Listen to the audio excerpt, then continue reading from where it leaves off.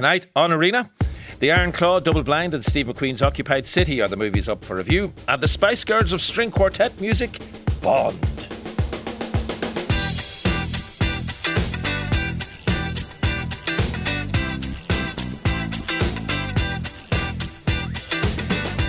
Five 51551 is the text. You can tweet the programme at RTE Arena. Tonight's movies, we have Iron Claw, starring Zac Efron and Lily James. Efron plays Keith Erich, one of the four brothers from a wrestling dynasty. Based on a true story, the film is full of pantomime antics of the ring and the tragic behind-the-scenes story of the brothers. Occupied City, it comes from Oscar-winning director Steve McQueen, joins forces with his wife, the screenwriter Biana Stidker, for this immense documentary which chronicles the lives of Jewish people and others during the Nazi occupation of Amsterdam during World War II. And finally, Irish psychological thriller Double Blind, starring Millie Brady and Ashke Kumar. Film follows a group of volunteers who take part in an experimental drug trial, only to realise that one of the drug's side effects means if you fall asleep, you're dead. Declan, Burke and Gemma Creagh are with me in studio this evening, and let us start off with the world of the Von Erich family in the Iron Claw. True story of a wrestling dynasty in 1980s Texas. And I suppose, Declan, there are kind of two sides to this story in many ways. All the macho, is it actually acting or is it actually activities? I'm not sure, of the wrestling ring. And then the story behind it, which kind of has a tragic pathos to it. It really does. Sean, you're absolutely right. I'll answer the first part if I can. The idea of, can we make a good film about professional wrestling? We may never know, because this is not a film about professional wrestling. There's one point early in the film where Lily James, playing the character of Pam, who's Kevin's, he's the oldest brother. That's Zac Efron. Zac Efron. She asks for he tells her about his ambition to be the world heavyweight champion wrestler, and she kind of goes, but isn't it all fake? How to become champion at something that's fake? And he gives her this kind of rambling answer about how it's a reward for excellence and so forth, but he never answers the question. So at this stage, the viewer knows that it is, as you say, pantomime, that these athletes are as much actors as they are athletes. Yeah. So we know we're into... It's certainly not an expose of professional wrestling, but the second part of what you referenced, the idea that this is a story of pathos, it really is, because the character of Kevin tells us in a voiceover at the start that our family has been cursed. And there are a number of tragedies as the story proceeds. Yeah. How many of them are self-inflicted is another question, but it's really about the dynamic of the family Von Erich than more so than about wrestling itself. And I suppose you could argue, the Iron Claw sounds, Gemma, like some kind of wrestling hold to me, but in fact the Iron Claw here could be the father. Quite a character is the dad here, Fritz Von Erich. Yeah, I'd say it's a wrestling film, probably third, and family dynamics are at the core of how this film works. Fritz is a figure that looms large. He's pushing his three sons that really want to go into wrestling and athleticism, and then one son that does not want anything to do with it. Who's the one that doesn't want to go? Is that the youngest? Mike, yeah. He's the youngest, yeah. He's played by Stanley Simons. He just wants to go off and play his music and just exist in this very sort of toxic environment. Yeah. I mean, the dad is very quick to say, Kevin, you're my favourite. David, you're number 2. Mike, you're down the bottom. And Kerry, obviously, he's doing great because he's off doing the Olympics now. But that changes on a day-to-day thing, and he plays them against one another. There's a big level of succession and politics. Kevin is the grafter. He works so hard, but then when David is a little bit more charming and can control people in the ring and gets the crowd on his side, suddenly, he takes over the hierarchy and is played against one another. So not a lesson in parenting from Fritz, that's for sure. No. Let's have a listen to him in a scene with Fritz Von Erich, played by Holt McCallany, in a scene with Kevin, played by Zac Efron. They're in the locker room and he's talking about, the dad is talking about the performance of his son in the ring. You were long getting up. Yeah, I've just never hit the floor that hard before. You got to take it and get up. Yeah, I know. He wasn't supposed to throw me out the ring. Caught me off guard. There was nothing I could do. I just couldn't move. This is how they test you. Oh, so you got to be a man and got to suck it up type of thing is the attitude here, Declan. It sounds like pretty damaging stuff. It does. I mean, he runs the family almost on a military basis. Now, it's set in Texas in 1980, so the sons call it yes, sir, no, sir, is how they address their father. There's quite a lot of guns on the wall. The family is protected by God on the one side and guns on the other. That's the theory.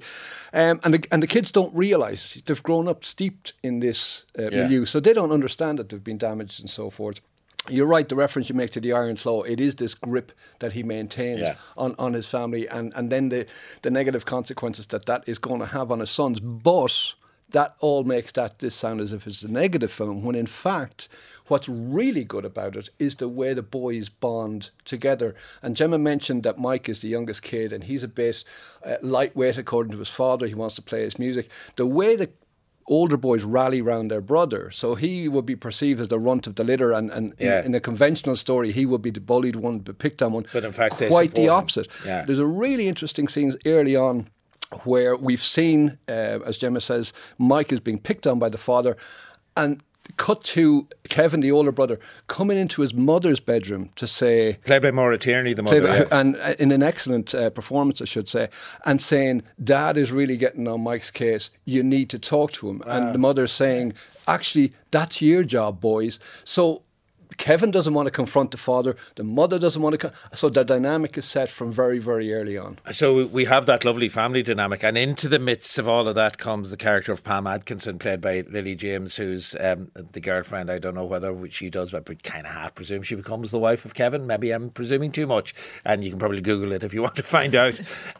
What's the dynamic there? And what does she bring into the family when she arrives, Gemma? So I think the family doesn't seem so bad when we're introduced to them, but you really see the kind of toxic tendrils as the pressure mounts and as really it's the father's failed career. He never quite reached his goal, so he's living it through his sons. He keeps looking through his heavyweight belt. So the father, in the clip you just played, that was actually, he had set Kevin up to have a wrestling match with a heavyweight champion to try and get the belt home, but it was a real nasty interaction where he really hurt Kevin because he kind of famously plays rough and plays against it. So Fritz knowingly set his son up to do that. So while that toxic environment exists, Lily is a breath of fresh air for him, her character of Pam, where she warms to him immediately because he's so literal and unassuming and loyal. I have a clip of their first date actually, and you get a lovely sense of a really gentle dynamic beginning to grow between the two of them. Zac Efron as Kevin and Lily James as Pam on their first date. I want to be with my family, be with my brothers. That's sweet. What do you like to do with your brothers? Anything. I don't know. Just being together. We can do anything. What about you? Well, I want to be a vet. I want kids. I want my own practice. I want a man who's okay with that. Cool. So would you be okay with that? Oh, damn right I would. We could be one of those modern super couples. We could have our own ranch. Everyone could come live with us. All my brothers, their families. Okay. That's gorgeous. Zac Efron as Kevin, Lily James as Pam in that scene from the Iron Claw. Just briefly, you were both talking as we were listening to the clip about the ripped nature of the wrestlers here, particularly Zac Efron. He's a long way from his slender, youthful looks. He looks like he could crush a phone book with his bare hands. Yeah, there's an attempt at one stage. I mean, people have seen him in Baywatch, for example, how ripped he was. He's twice as ripped. It's a different type of ripped. It's ridiculous. Yeah, okay. Stars from you on this one, Gemma? 3.5. It's beautiful. It's heartfelt. It gets very intense at times. Mawkish? But I mean, it's very tragic, but I mean, at the heart of it is a tale of resilience, and it is an enjoyable and exciting watch. So 3.5. 3.5, Declan. Yeah, I would say it never goes into sentimentality. It's tough in tone, but it's kind of touching in the exploration of the fraternal bond. 4 stars. 4 from you. All right, let us move on then to Occupied City, a documentary from Oscar-winning British filmmaker Steve McQueen, telling the story of the Nazi regime's brutal efforts to remove the Jewish population from Amsterdam. Amsterdam during World War II. It's directed by Steve McQueen, written by his wife Bianca Stitker, and it's based on her book Atlas of an Occupied City, Amsterdam 1940 to 45. Let's listen actually to a little section of the trailer for Occupied City, because it gives you a sense of the narration here, which is basically laying out what happened in Amsterdam when it was occupied by the Nazis. In May 1940, Amsterdam was taken over by the Germans. Immediately, they set the clock forward, so it was the same time in Amsterdam as in Berlin. The weather report disappeared from the newspapers. It was now a military secret. All streetlights were turned off. Dutch organisations were Nazified or forbidden. Soon, the Nazis started to ban Jews from parks, pools, shops, cafes and schools, from all public life. Music by Jewish composers could no longer be played. In 1941, they started rounding people up. In 1942, the deportations began. Yeah, that's part of the narration there. Natalie Hyams is who sets the scene for us in that opening section. In fact, she narrates the entire 4.5 hours of the film in that tone pretty much the whole way through, which is kind of a detached quality to it. But what's important here is what we're looking at as we're hearing the descriptions of what happened in the 1940s, Gemma. We are not seeing stock footage. We are not seeing images overlaid or anything like that. What we are seeing is modern day Amsterdam, filmed over 3.5 years since, I think it was 3 years since COVID started. So at the very beginning of the film, we're in a physical space watching maybe protests of people, protesting the restrictions that have come into place, or we're watching a couple sitting down for dinner in a building, while the narration is telling us the story of the really horrible events and tragic events that had happened in those exact spaces from the year 1940 to 1945. So it's very jarring in its tone. It's a very heavy watch in some ways, and then in other ways there's almost these moments of kind of joy or silliness that you see of how, citizens are going about doing their daily, day-to-day business, and how, this memory is hanging over it like a looming, haunting it like a ghost. And the book, the Atlas that I was talking about by Steve McQueen's wife, Bianca Stitker, she has literally gone around from building to building. She gives you the address, and then she describes what happened in that building in the 1940s as we look at the contemporary version of that building on the screen, Declan. That's right. I don't know how extensive the Atlas of an Occupied City is, but from this 4.5 hour film, it must be very extensive. Because as you say, she picks an address.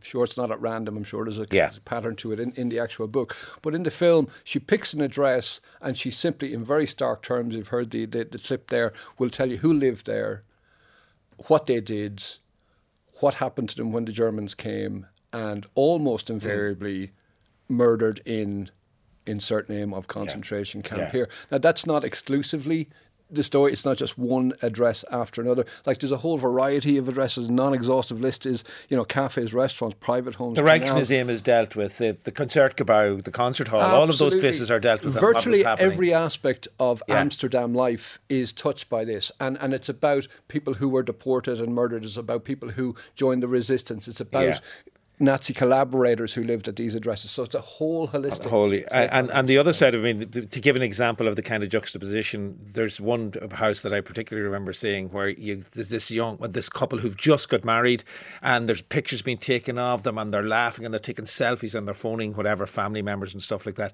And the narration is telling us about how this was a place where pictures were taken by groups of people, family groups. It's even hard to say it because they kind of knew we might be separated. Who knows what's going to happen to us here? So they wanted to have a record of the family together. I mean, it's harrowing stuff, but it's important stuff, I guess, if that's not too po-faced a thing to say, Gemma. No, and I think what McQueen does in this quite well is puts forward a bunch of links to history and maybe how things are repeating themselves. Like, he while we're hearing about the background about how refugees were coming into a train station, we're seeing like Ukrainian refugees and a place where where they would go.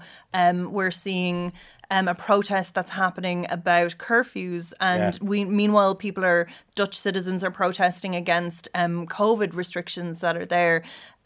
He draws these parallels towards what's presently happening, and even though, but not clearly, like not explicitly, like sometimes the images that you're seeing on screen is someone awkwardly doing yoga or eating dinner, and it's very windy, which is, I suppose, that strange. There is a sense that this is ordinary life right now. There was ordinary life before the Nazi occupation in the 1940s, but it turned on a sixpence. I guess that point is made. But there are parallels. Is he drawing parallels to the pandemic and the restrictions that happened? Because there are a couple of scenes of riots and policemen on the street with barking dogs, and the sound of the barking dogs immediately brings you to certain and they are images from the 1940s. You're absolutely right, Sean. Maybe parallels is too strong words, but certainly the audience is invited to draw comparisons between the brutal repression that occurred in Amsterdam under the Nazi occupation and heavy-handed and possibly even quasi-fascistic tactics used by the... I felt deeply uncomfortable during those kind of sections because there is no parallel between the two sets of behaviour in terms of the suppression of. But I think Stephen McQueen is he's way too intelligent to make a direct part. He's leaving it up to us to draw whatever conclusions we want. That is 100% the case, and there are other examples, as Gemma points out, but nowhere is it made explicit that this is what he is or saying. And it is 4.5 hours. Does it merit that long watch? I'll be honest, I did groan inwardly when I heard it was 4.5 hours. The longer it went on, the more compelling it became for me. Stop watching. You really can't. It almost becomes like a mantra. And again, you said the word po-faced earlier on. If this doesn't sound too po-faced, there's almost an element of bearing witness by sitting and watching, and it's the sheer length of it. And that's only one small portion of the 6 million. And a number of occasions it killed. occurred to me, is this film too long? Probably. Which individual's experience would I take out? No one's. Yeah, that's the point. Stars, and I know it's probably crass to talk about stars in a case like this, but it's not that kind of film, yes, but I would certainly give this a 5-star. And Gemma? Review.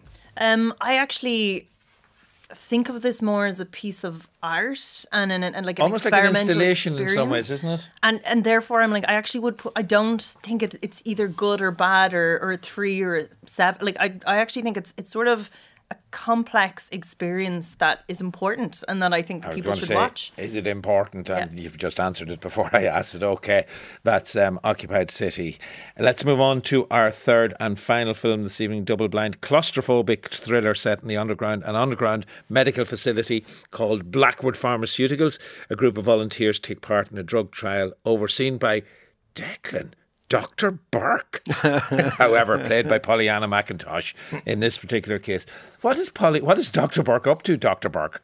Well, in fact, it's basically Dr. Burke is there to, she's simply there to make sure that nothing goes wrong. So we can't blame Dr. Burke for anything that does go wrong. She can only administer the drugs that she has been given by Blackwood Pharmaceuticals. But yes, she does very quickly realise that something wrong has happened, and the handle 6 or 7 of the participants who are initially fairly laid back. Some of them are veterans of previous trials. They're very relaxed and so forth, but once these kind of very strange symptoms start kicking in, the veterans go, this really shouldn't be happening, and people really shouldn't be keeling over and dying on the floor.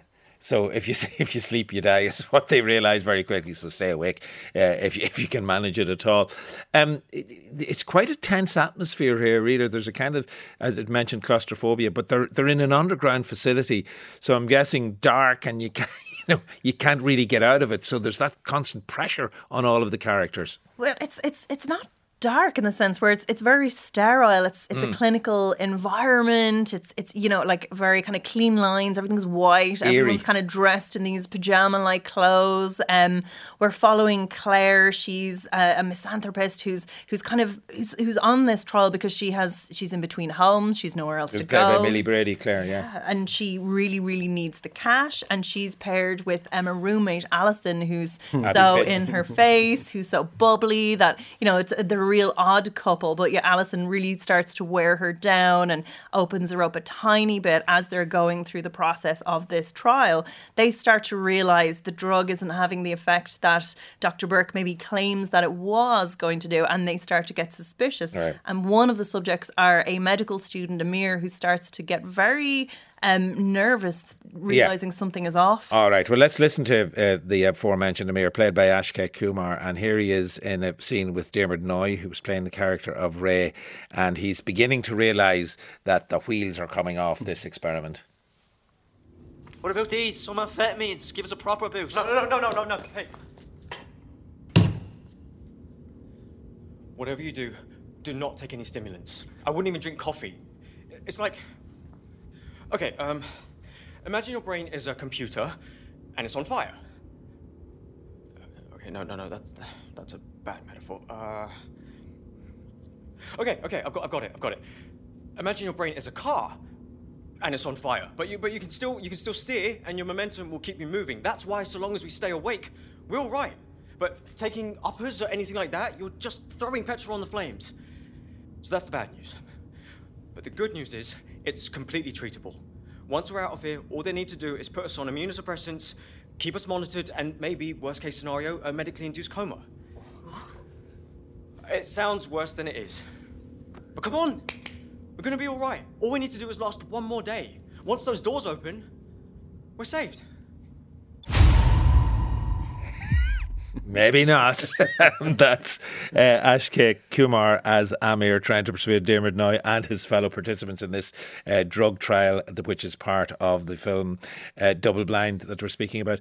The director here, Ian Hunt Duffy, I think this is a debut feature from him, and teaming up with screenwriter Darach McGarrigle. Very ambitious project here. Ambitious because they're blending two genres, and as Gemma says, we're in an underground facility. It's very cramped and claustrophobic. They're not content with that. They're jamming together the kind of psychological thriller and the horror, because while it's very tense in the early stages, once the characters realise that the claustrophobia comes from, it's their own minds that they can't trust, because, I mean, sleep deprivation is a torture. So once they start hallucinating and they start experiencing all these negative and homicidal instincts and so forth. So there's an awful lot going on in a very tight space, very stylishly done, kind of ramping up the tension very, very slowly, but very, very deliberately. Yeah. Yeah, I'm just wondering, to what extent does the horror become schlocky? How does it look, Gemma? You were complimenting, as we were listening to the clip, the look of it. Yeah, so I'm again like at the beginning of it, it's very much so grounded in reality, and it's all in the mind's eye that the trickery begins. But I think it's very heightened then when that does kick in, because Claire starts to be haunted by a vision from her past. She's I don't want to give too much away, so I'm watching what I'm saying. But another character who may not have made it begins to speak to Amir as in the form of a ghost. When people start to get tired, all these trickery, this visual trickery, this lighting starts to happen, and it's done very, very well, and very sells it very well. This sounds as if you both enjoyed this one. Stars from you, Gemma? 4, definitely. It holds its own on an international scale. Wow. Like any mid-level horror. I just thought I thought the performances were really good. I thought the set was amazing. I was like, you would never even think this was a first feature, but it's there stunning. you go. Congratulations from you to them. So what are you saying, Declan? I thought the latter stages just didn't quite deliver on the promise of the first 2 acts, but very clever, terrific debut. 3 stars for a claustrophobic taut thriller. From all right, that is the final of our films, Double Blind, which along with The Iron Claw goes on general release from tomorrow.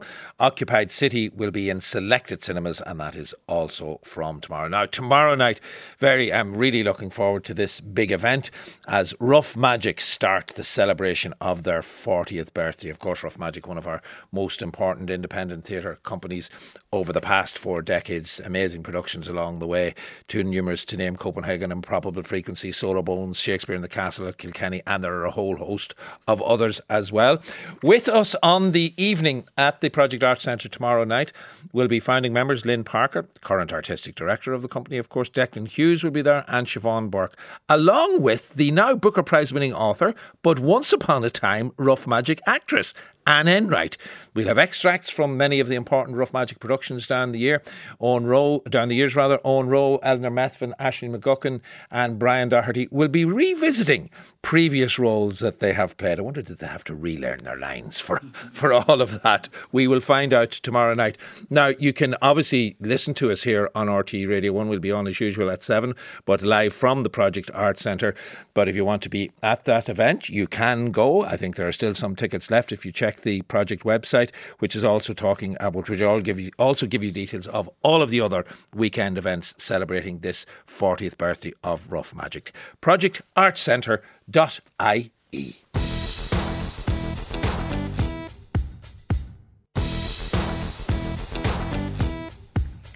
The Spike Cello Festival will be kicking off tomorrow as it returns to Dublin for the 6th time. 3-day event will bring audiences and world-class musicians from both home and abroad together. Weekend of jazz, pop, contemporary, folk and blues. Lots of other genres as well. This year's festival will also have a particular focus on female performers in the cello world. An amazing double bill of female cello artists will open the festival at Dublin Sugar Club with performances from Naomi Beryl's trio and Gay-Yee, Westerhoff and Eos Counsell from the global sensation Bond Quartet, who have sold over 5 million albums worldwide. Of course, they've been referred to as the Spice Girls of classical music, and of course I did that earlier on in the programme. I couldn't avoid it. Gay and Eos will be making their debut appearance at the festival in a newly formed duo, FIRL, and the both of them are with me in studio this evening. Now, Gay, you have a total entitlement to be here because you are the cellist of the duo and of the quartet, obviously. So tell me a little bit about FIRL, which is the duo that you've now formed with Eos. Yes, well, we've played together for years. As Bond. Decades. Yeah. So we've travelled the world together. We've played all sorts of things together. And we've written so much music together. And we've been writing a lot of music for like various film projects and whatnot. And we just started getting inspired by all this music from our travels and experiences. And it's a lot of the music at the moment is kind of like, it's in nature inspired. And when we think about, the places we've been and it's drawing from that. And it's got a lot of cello, violin and piano and weird birds. Yeah, we'll listen to a little bit in the moment, but of course I've been nasty to you, Eos, because I've already said to you, you're the imposter here in the Spike Cello Festival, Spike Cello Festival. You're bringing your violin. Yes, and it hasn't got a spike attached because that could be dangerous. Yes, well, it might be near your neck, which would be problematic. No, I'm freeloading, which is excellent, thanks to Gay-Yee. But it's great to be involved. I suppose it's an alternative cello festival, so violin. Fair enough. Well saved. But Bond itself, I mean, the two of you and the two others who were part of the quartet as well, it was such an extraordinary success for all of you. And it started when you were all at college, or you two were at college together, or were all four of you at college together? We were at different colleges, but we were all at college at the time when it kind of started. And none of us knew it was going to take off as much as it did. We were thinking, it might be nice for a year or so, and we're nearly 25 years later now, and it's still going. And was it you, Eos, who got to be, to record with Paul McCartney? That's pretty good. To record with Paul McCartney in Abbey Road Studios. Yeah. Tell me a little bit about that experience, because it's emblematic of the sort of stuff that all of you as individuals did when you were members of Bond. Yes. Well, I was part of an orchestra, and I was playing there. I can't remember what his album was. That's bad, isn't it? And he was very, very lovely. And then they asked me back to do another one in Air Studios, which I was leading. And he was chatting, and he was very friendly, kind of down to earth, and said, "Oh, if you've got any songs, send them to me." And it was just really lovely, and I was quite touched. And of course, I didn't because I was too shy. Yeah, you forgot. Dear. And then the moment was gone. And for you, Gay, what were there moments in the Bond, either as part of Bond or as an individual, off out doing other things? You had similarly big international artists that you rubbed shoulders with. Yes, in the past, but nothing compares to my Bond sisters. Barry Manilow. You've done Spice Girls. Yeah, and Sting and all sorts of. Yeah, Sting, Barry Manilow. There's a few in there that would stand out, surely. Yeah, there's lots of things, but you just go about your day, don't you? And like one day you happen to play with whoever, or do play somewhere at the Albert Hall or the Opera House, and then you're on to the next thing the next day, and then working, and then you've forgotten about it. But I treasure all those experiences. Yeah. Well, listen, you mentioned some of the music that yourself and Eos have been writing together. Tell me a little bit about Woodland Creature. Is that who's? Yeah. Eos is pointing towards you, Gay-Yee. She's like, yeah, talk about it. Well, that was kind of at the time, it started with an idea that was meant for someone else, a singer. And I was thinking about how a lot of singers these days, they sound like woodland creatures, like their vocals these days, they're all like, "Oh, Cello, and it started off. A lot of singers really looking forward to working with you. Some singers, a lot of these modern singers, you know how there's, quite like, they sing so quietly, yeah. like, "I'm so quiet like a woodland creature," and that was the starting point. And then it just developed, and then I took it with Eos, and then we were playing, and it turned into something else. Right, it certainly did. But I kept the title. You kept the title and forgot about the singers, and that made it totally instrumental. Let's have a listen to a little bit of Woodland Creatures.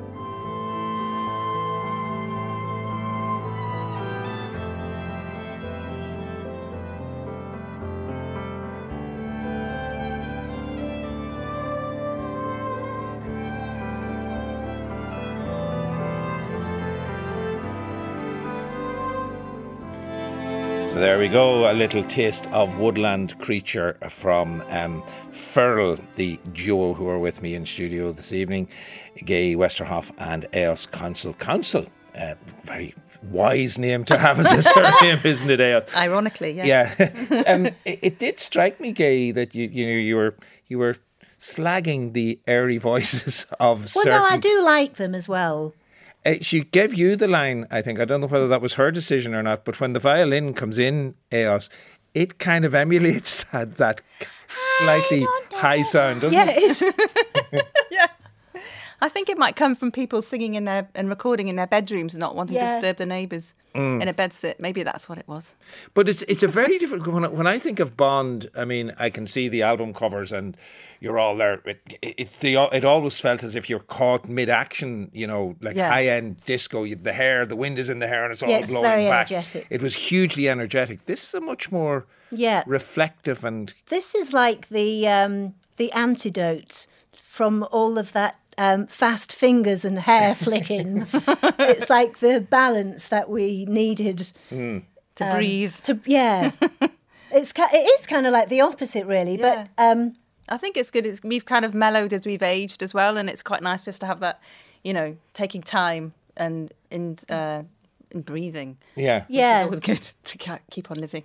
And I mean, and the other aspect of the Bond thing is we should explain. The title did come. Was it from listening? Was it who was listening to or watching Dr. No and listening to the music of John Barry? That's how the name came about, wasn't it? That's right. Well, we've always loved the music of Bond. John Barry and David Arnold. Yes. And but also there were four of us, and we needed a name that was going to be easy to pronounce in lots of different countries. But the main meaning of it for us, I think, was kind of Bond, like a connection. Yes, because that worked well, and a kind of ensemble and all that sort of thing. But it worked on many levels. And we did think it might be a name that everyone would recognise. Yes, that has that aspect. FIRL is the title of the duo. Now, who's going to explain that one to me? Well, it's something that we wanted it to kind of evoke images of kind of nature, but without being too specific. So it's kind of like fir trees or like the furling of bracken, you know, like the scroll of an instrument. Right. But there's another secret meaning that Gay-Yee might want to say or might not want to say. Oh no, between. Oh, well, between. Okay. Sometimes it's like we're calling it. We're fatter in real life. FIRL, I see. Yeah. I will leave people to ponder on that particular acronym. A very interesting one indeed. We should mention, of course, the other two who aren't here, who you've abandoned. I know. No, we have not. We love them very much. Elspeth Hansen, who regularly presents actually on RT Lyric FM as well. And Tanya, what is Tanya's surname? I can't find it. Davis. Tanya Davis. Davis, yeah. So the quartet still exists, and are there still plans to record more or to travel, or how has that changed? We have more things we've recorded actually yet to release. We toured last summer. We went to Eastern Europe. We went to Indonesia as well, which is very exciting. So there are things that kind of come and go. But we used to do really long tours, like 3 months at a time. But having had families, obviously, we can't be doing that, and we don't want to be doing that. So they're kind of smaller, shorter things that are a bit more local. But this is quite easy to transport, really, the two of us. Yeah. And we both live in London still, whereas Elspeth lives here in lovely Dublin. Mm-hmm. And Tanya lives on the south coast in England. And it's just easier, like kind of logistically, to kind of have both things going. Yes, yeah. And it's a nice variety. And nobody's annoyed if it becomes a trio or if somebody... No, they're very there's supportive. A lot of love, Yeah. But we have got we've got a couple of more like energetic Bond releases in our pockets to come later this year. The second track, however, that I have, I think, is still this is Bond. In fact, but it's not quite as energetic as we might expect. I think this is from the Ashes piece. Is this the I-90 piece? That's right. That was used as at the Ashes, the cricket match. Yes, they commissioned us to record this piece, this I-90 piece, and it was used in the Formula One as well. So. It's had a lot of exposure. There is a little bit of energy then in behind it. Yes. It's a kind of gentle building. Build. Yes. It starts slowly, but like the cars, it gets fast as the race goes on. Best type of energy. Let's have a listen to a little bit of Ashes.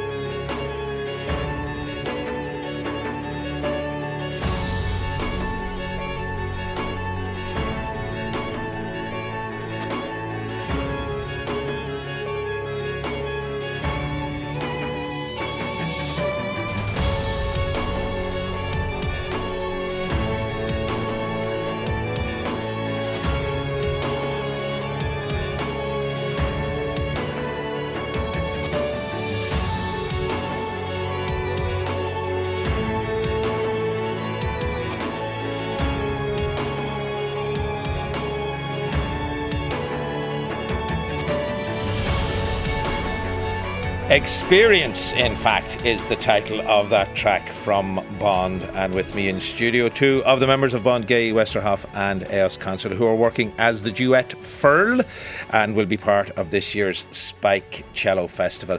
Just as we finish up then, you were telling me as we were listening to that Elspeth Hansen will be there tomorrow night. Any chance that you might pull her up and do a little bit of a trio on the stage, or have you any plans for that? I suppose you'd need to rehearse well, we were that, joking about that. We're saying we should get Elspeth up. Yeah.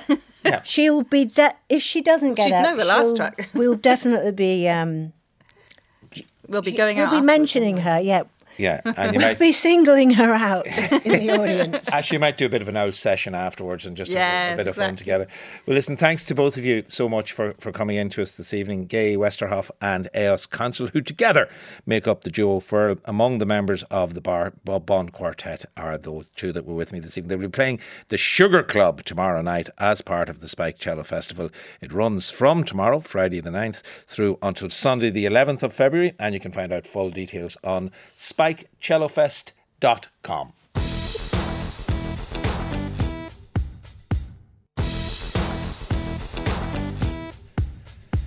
Now, a day earlier than usual this week, as we'll be celebrating 40 years of Rough Magic Theatre Company tomorrow evening, of course, at the Project Arts Centre. First up in our album reviews this evening, Britney Howard, first found fame and multiple Grammys as the lead singer of Alabama Shakes' 2019 solo album, Shame, earned her 7 Grammy nominations and a win for Best Rock Song. Latest album is called What Now? Second album will be Swedish singer-songwriter Zara Larsson, 10 years on from her debut album, which she released at the age of 16. Her latest album is called Venus. Sees her collaborating again with French DJ and record producer David Guetta, and English singer-songwriter Declan McKenna released his debut album in 2017 at the age of 18. Is back with his third album, What Happened to the Beach. John Maher has been listening for us this week, and we're going to start with Britney Howard and the title track from her new album, What Now? I don't want to confuse you for fulfillment. I don't want to wonder what our love is. I might be the one to cause you trouble. I've been asking questions you don't want to know. I wonder if I'm here just so I'm not alone. It's painful, but I might as well say sorry.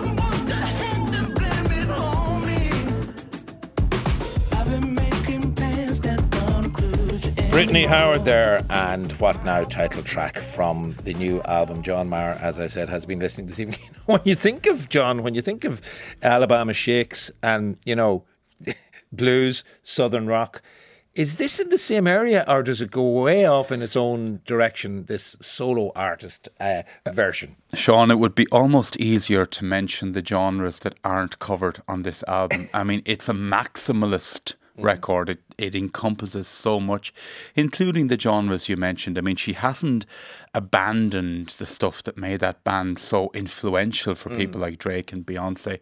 Let's not forget as well, Rolling Stone listed her in their 250 greatest guitarists ever, and her guitar is here. It's one of multiple instruments. There's a lot going on. It's not as to the fore as it would have been in Alabama. That's very true. It isn't. There is so much happening here.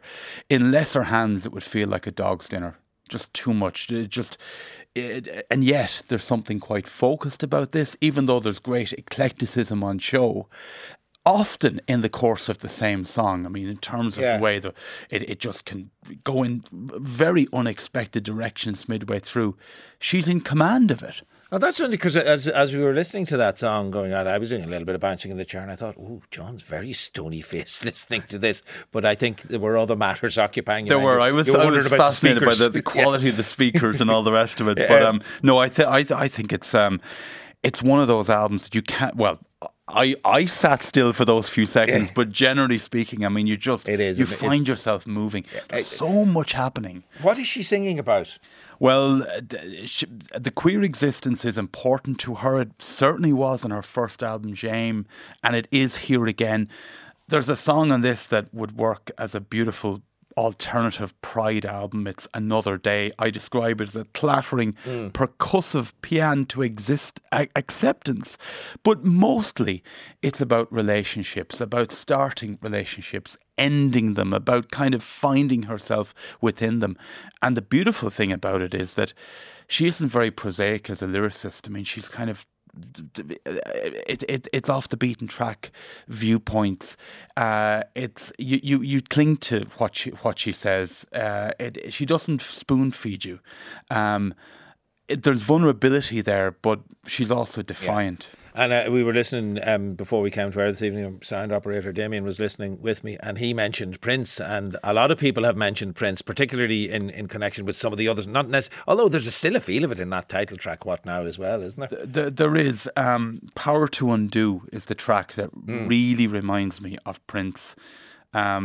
Amazing arrangements on it. One has to credit co-producer Sean Everett, as well as some of the very top players that great music city Nashville has. They all combine beautifully here. All right. What are you saying for Brittany Howard and his second album, isn't it? Yeah, your second solo album. It is her second solo album. It's a very solid 4 stars for me. I didn't have a great deal of time to live with this album, but I think it's one of those things that will grow and grow. So for now, 4 stars. And you will be listening further in that respect. Sure. Okay, let us move on then to album number 2. Swedish singer-songwriter Zara Larsson returns with her new album, Venus, and an announcement of a European tour this year, which included a headline show at Fairview Park on June the 21st. Tell me a little bit about what you expected coming to this album, perhaps, John. Well, I mean, Zara Larsson comes from a country that has punched so far above its weight when it comes to pop music. I mean, people like Robin just delivering gem after gem. And there has always, I mean, you said at the outset of this that, you know, she came to attention as a teenager, which she did. She won the Sweden equivalent of the Get Talent franchise. There is a lot of talent there. She has a fantastic voice. There's a sense that there's a great pop star waiting to emerge. And throughout her career, she's still very young. She's only 26, but throughout the career, there have been moments where it felt as though she could become the next Robin. It certainly doesn't happen here. This is a really disappointing album. Oh dear. Well, let's have a listen, and then you can gather up more thoughts before you tear it apart. This is featuring David Guetta, which I think she's collaborated with him before. She has, yeah. Well, this is a track called On My Love.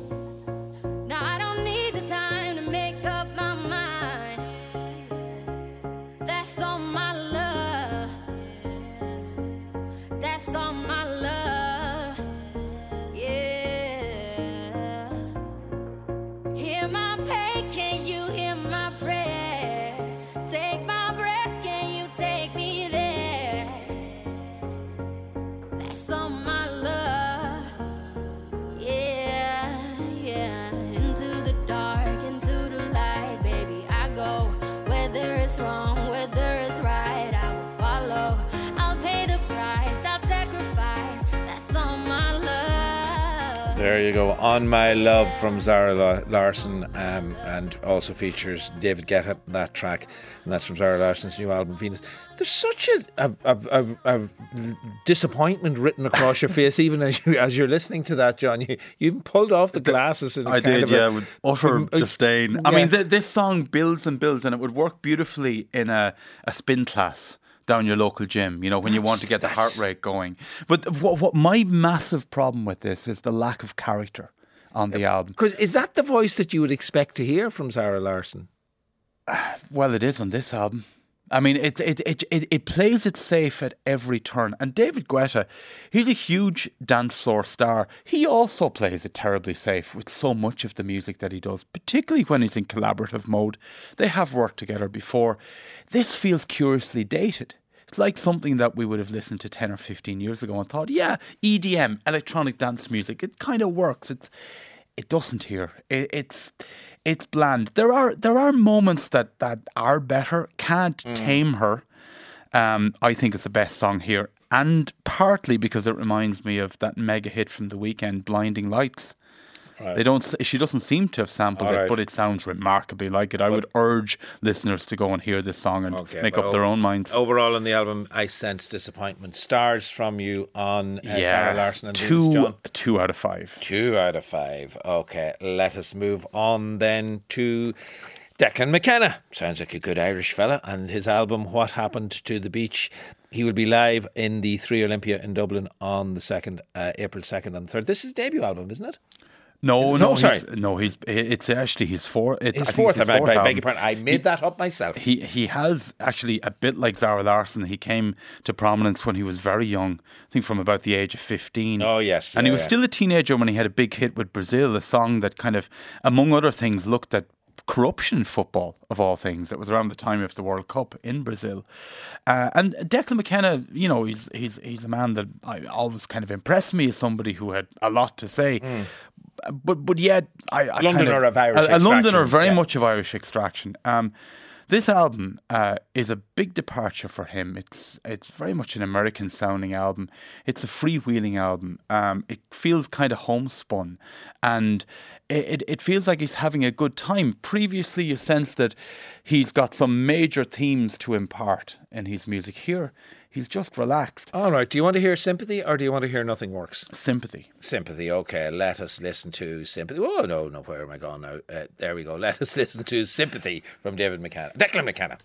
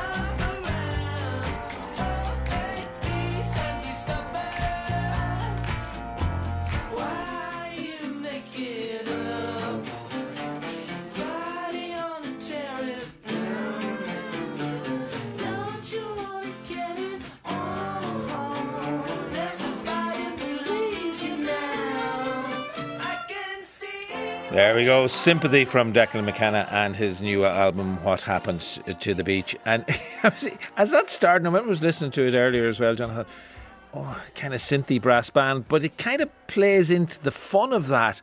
And when the guitar comes in later on, it's clever in the way it plays around musically. It is really clever. It reminds me of people like the Flaming Lips, particularly on their last album, American Head, where, you know, they're just enjoying themselves. They're having fun. I don't know if much marijuana was smoked in the making of this album. We have no idea of such things. I suspect maybe some of it was. We cannot speculate. We can't, naturally. But there is just such a kind of relaxed vibe to it. And, you know, McKenna was somebody I kind of sort of ignored. He was impressive, and then there's a million other people to listen to. But this is the first album of his that I feel is consistently strong, really grabbed me. Some fantastic music. And there's a producer, and I'm going to try and pronounce his name because it's challenging, Gianluca Buccellati. And he is best known for working with Lana Del Rey and Arlo Parks on the album that she won the Mercury Music Prize for. I think he has opened Declan McKenna's ears to a completely different sound, and I think it works really well. So you enjoyed this? Very much so. About that there is no doubt. Stars then for Declan McKenna from you, John? Another very solid 4. Very solid 4. 2 good albums and one that didn't tickle your fancy. That is very clear. What Happened to the Beach from Declan McKenna. What Now from Britney Howard. I think the 2 at the top. Venus from Zara Larsson, not at the top of John Maher's listening list for the rest of the week. And that is our lot for this Thursday evening. Yes, I'll have to look out and see if I can. Stephen Dempsey is the broadcast coordinator. Damien Chanel was on sound. Stephen Higgins, in fact, was the broadcast coordinator. I don't know who Stephen Dempsey is.